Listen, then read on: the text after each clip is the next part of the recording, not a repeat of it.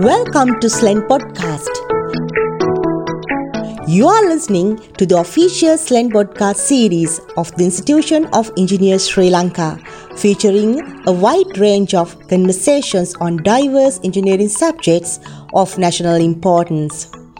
This is Engineer Jasmine Nanayakkara, and today we have a very special guest with us, who is none other than the eminent senior consultant physician of the National Institute of Infectious Diseases, IDH, Dr. Ananda Wijewikrama. A warm welcome to you, sir. Good morning. We really appreciate the contributions that the healthcare workforce at IDH, led by your team, made the battle against COVID-19 at this most difficult hour of the nation. Could you briefly explain what is COVID-19 and what are the specific inherent features of this coronavirus that turned the world upside down? Yes, actually this started almost a year ago, started in China. Now coronavirus is a group of viruses which tend to cause infections in animals and humans. From time to time we had these infections. Coronavirus infections are not uncommon infections. Generally, these infections are not serious infections. They are mild infections causing little fevers, aches and pains and so on, and they settle on their own. However, over the last so many years, there had been occasions where these coronaviruses have changed its structure or mutated into viruses which can cause serious damage to the human body. Now, one good example of the recent past was the outbreak we had due to SARS virus. This occurred around 2002. That's coronavirus. Now, I said earlier, the coronaviruses are generally harmless viruses, but this SARS virus was causing deaths in many people. So it spread across the world. However, fortunately, the spread was not very rapid. Or in other words, the virus was not very infectious.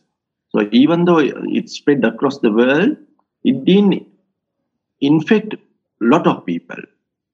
But the bad thing with the virus was it killed many people.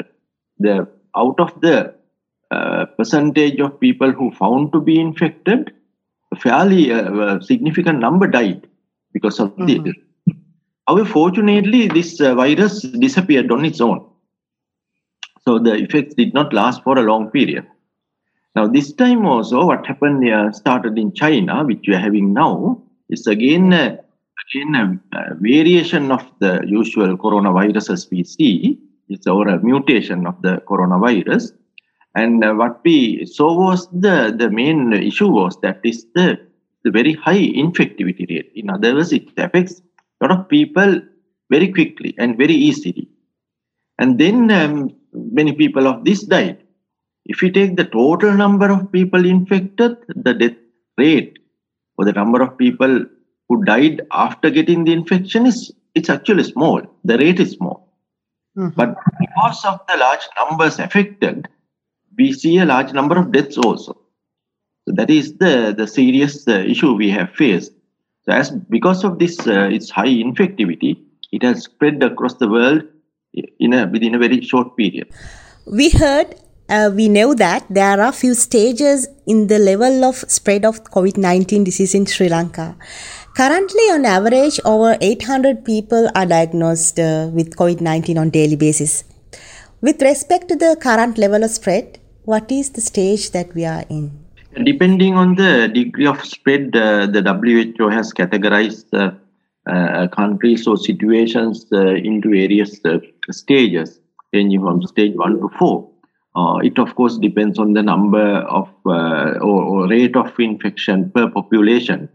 Now, in Sri Lanka, it varies from place to place. Now, in Western Province, we have quite a high rate of patients being detected, but it's not so in other parts of the country. But still, the disease has spread to other parts of the country. So it may be a matter of time that we see large numbers in other parts of the country unless we take necessary preventive measures. Now, based on this status, the WHO has recommended to have sort of some alert levels. That is again to prevent the spread. So if we take that, probably I would say we are in alert level 3 when we take the Western province, which means there has to be many restrictions about the mobility, about the gatherings and so on. But in other parts of the country, it's not. It hasn't gone to that extent still. But as I said earlier, I think we know practically what is necessary to understand this. We know that this is in the community and this is spreading. And therefore, unless we take necessary precautions, anybody, any of us can get the illness. And if it spread fast, then there can be other problems like affecting vulnerable groups. What I mean is with that is that certain groups of people are likely to get serious illness with this virus. Such groups are older people older than 70 years or 65 years, and then people with some other illnesses like kidney diseases, diabetes, and so on. So those can get affected if it spreads more. Already we see that effect in the country. So that is why it is necessary to have all the preventive measures practiced across the country. After many deliberations, we learned that Sri Lanka received COVID-19 vaccine from India recently. So what sort of an effect, in other words, a positive outcome, do you expect from this vaccine and how it is being administered? Generally, when a vaccine is produced, it is that process takes quite a long time, generally about 10-12 years. The main reason for that is after giving the vaccine, we have to observe and see the efficacy and how long the efficacy lasts. Because of the present situation, many countries started using the vaccines produced without waiting for that usual long period. And the WHO also approved it because of the current situation. So we know these vaccines, certain vaccines have been already given to the public, and we got the AstraZeneca vaccine produced by the Serum Institute of India, and the AstraZeneca vaccine and other vaccines. There are 2 other vaccines approved by the WHO, that is the Pfizer vaccine and the Moderna vaccine. Now these, up to now, the studies done using these have shown fairly reasonable, very good safety and fairly reasonable efficacy. It has shown that it produces immunity in the body. Now that we know, that is confirmed. All these vaccines which are in the use. What we do not know exactly is how long this immunity lasts. That only time will tell.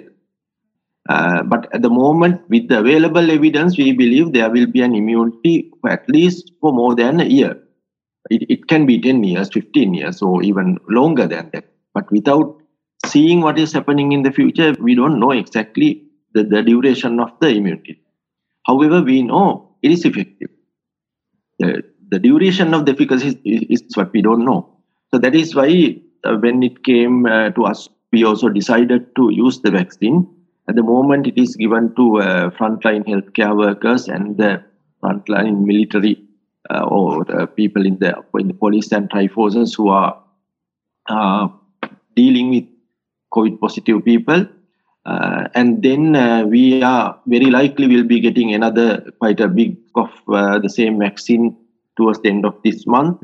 And if it is so, then it will be given to other people also. We have prioritized the people who are going to have in a priority order, because we will not be getting the total needed quantity immediately. That is because the production is distributed throughout the world, and no country can get the required amount immediately because the production is limited. Even in the West, that is the situation. So after the healthcare workers, the people who are above 60 years of age and people who have other illnesses like diabetes, kidney diseases, and so on will get the infection. And then the others, other categories which will be getting the vaccines will be like people like the university students who have basically gathered to continue their work. Will be getting the infection, so it's based on the risk after that. But the plan is to give now this vaccine is at the moment given to people above 18 years of age because it had been tested on that group, and also people less than 18 years are very unlikely to get problems even if they get infected. So the target group is people above the 18 years of age. And the aim is to vaccinate at least 2/3 of that population. But that will give rise to a reasonable amount of immunity in the society. That is the idea. It will take several months. But the good thing is actually we were able to start to give this vaccine. And it is very likely we'll be getting some more vaccines within the very near future. Well, on behalf of the Institution of Engineers Sri Lanka, I am forwarding this question to you, sir. What level of an assessment you have on the current involvement of the engineering community in this country that supports the noble service of Sri Lankan healthcare sector to fight against COVID-19? Do you think that the level of contribution of Sri Lankan engineers on this regard is sufficient? Yes, actually what we saw was with the spreading of this virus and people are under threat of getting infected, we got a lot of support from many other sectors. I mean, the health sector got a lot of support from many other sectors, and especially from engineers. We have to thank all the people, especially the engineers who helped the health sector, especially our hospital, National Institute of Infectious Diseases. It was really, really encouraging, and it was really great. And so we had the support from the IELSL, and then other groups of engineers contributed in many ways. Some helped us in building a CT scan facility in our hospital. Some helped in designing various things like the negative pressure systems. Especially the IELSL was involved in designing the negative pressure systems for the intensive care units. That was an essential part for the safety of people who are working in the intensive care unit. And there were many supports, and then others from the people who. Now that was a time where people were not coming to do work in this hospital. The laborers, even the contractors, are refusing to come. So in such situations, the engineers gave the lead to have this support to our hospital. And also, in addition to that, there were many things we saw by having various inventions and innovations, which helped us, the healthcare workers, especially doctors, in managing these patients, like designing various things which we can use for the protection of healthcare workers. So that was really encouraging. I think so. It did a lot of good to us and gave us as the doctors, we got a lot of confidence from the contribution of engineers, and I really appreciate what they did. And also, I think it is a good beginning now for collaborative work with engineers and doctors. I am sure that will already what we have done, the support we have given is benefiting people. I think in the future also we should continue on this, because I'm sure that will provide a lot of benefit to the public and the patient. What sort of message you have for the Sri Lankan engineering community? Yeah, it's in several fold. Now, as far as COVID is considered, I think it is important to take the necessary precautions so that you all don't get the infection. That's one thing. But on the other hand, now as leaders of your profession, I think you can guide your workplaces, factories, and so on, and to make sure that these precautions are being taken so that the workers who work under you are protected. And that is one aspect.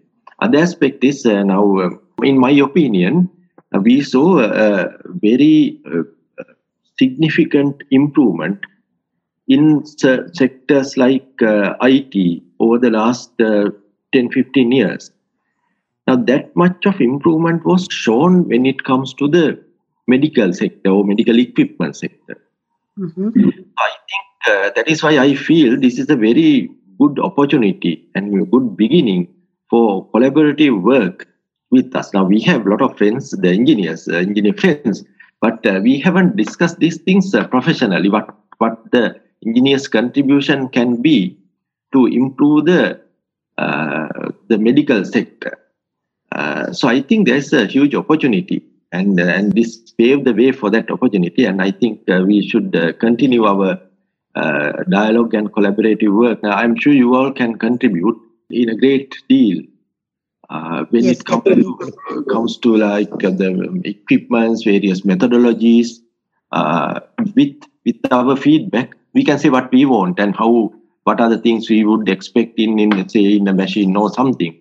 And I think that dialogue may have been happening in other countries to some extent, but I don't think even there it was not. It was happening to the necessary extent. Then that may be why we don't see that degree of improvement in the medical sector, medical engineering sector, I would say. Even in other countries, of course, there have been many improvements like producing MRI scanners and so on. But it is when you compare with the IT sector, I think it's lagging behind a lot.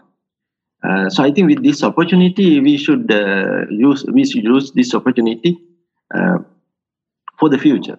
Finally, what is your message to the Sri Lankan public in general about their lifestyle during the new normal situation? Yeah, very likely that this virus will continue to be with us for at least a year, if not more. And even though we get the vaccine, we will have to continue with our taking necessary precautions, because one reason is we don't know exactly for how long the vaccine is effective.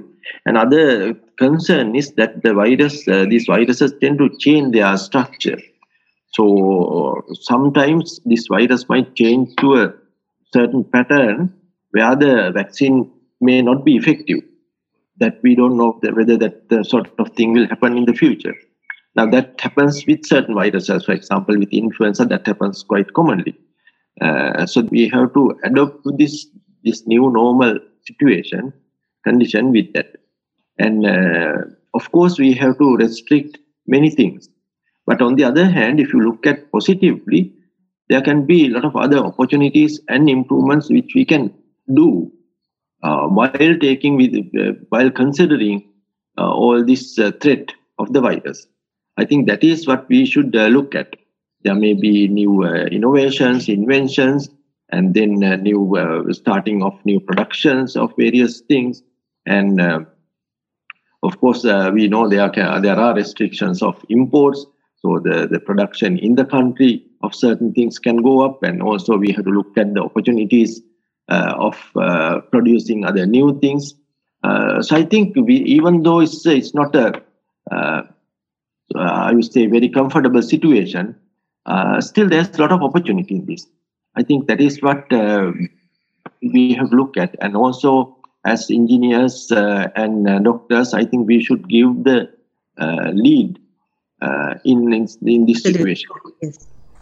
Thank you very much, Dr. Ananda Wijewikrama, the Chief Consultant Physician at National Institute of Infectious Diseases, IDH, for spending your valuable time to share timely insights on COVID-19 with the Engineering Committee of Sri Lanka. We wish you all the success in your noble endeavor against COVID-19. This is Engineer Jasmine Nanayakkara from SLEN Podcast. Have a great day.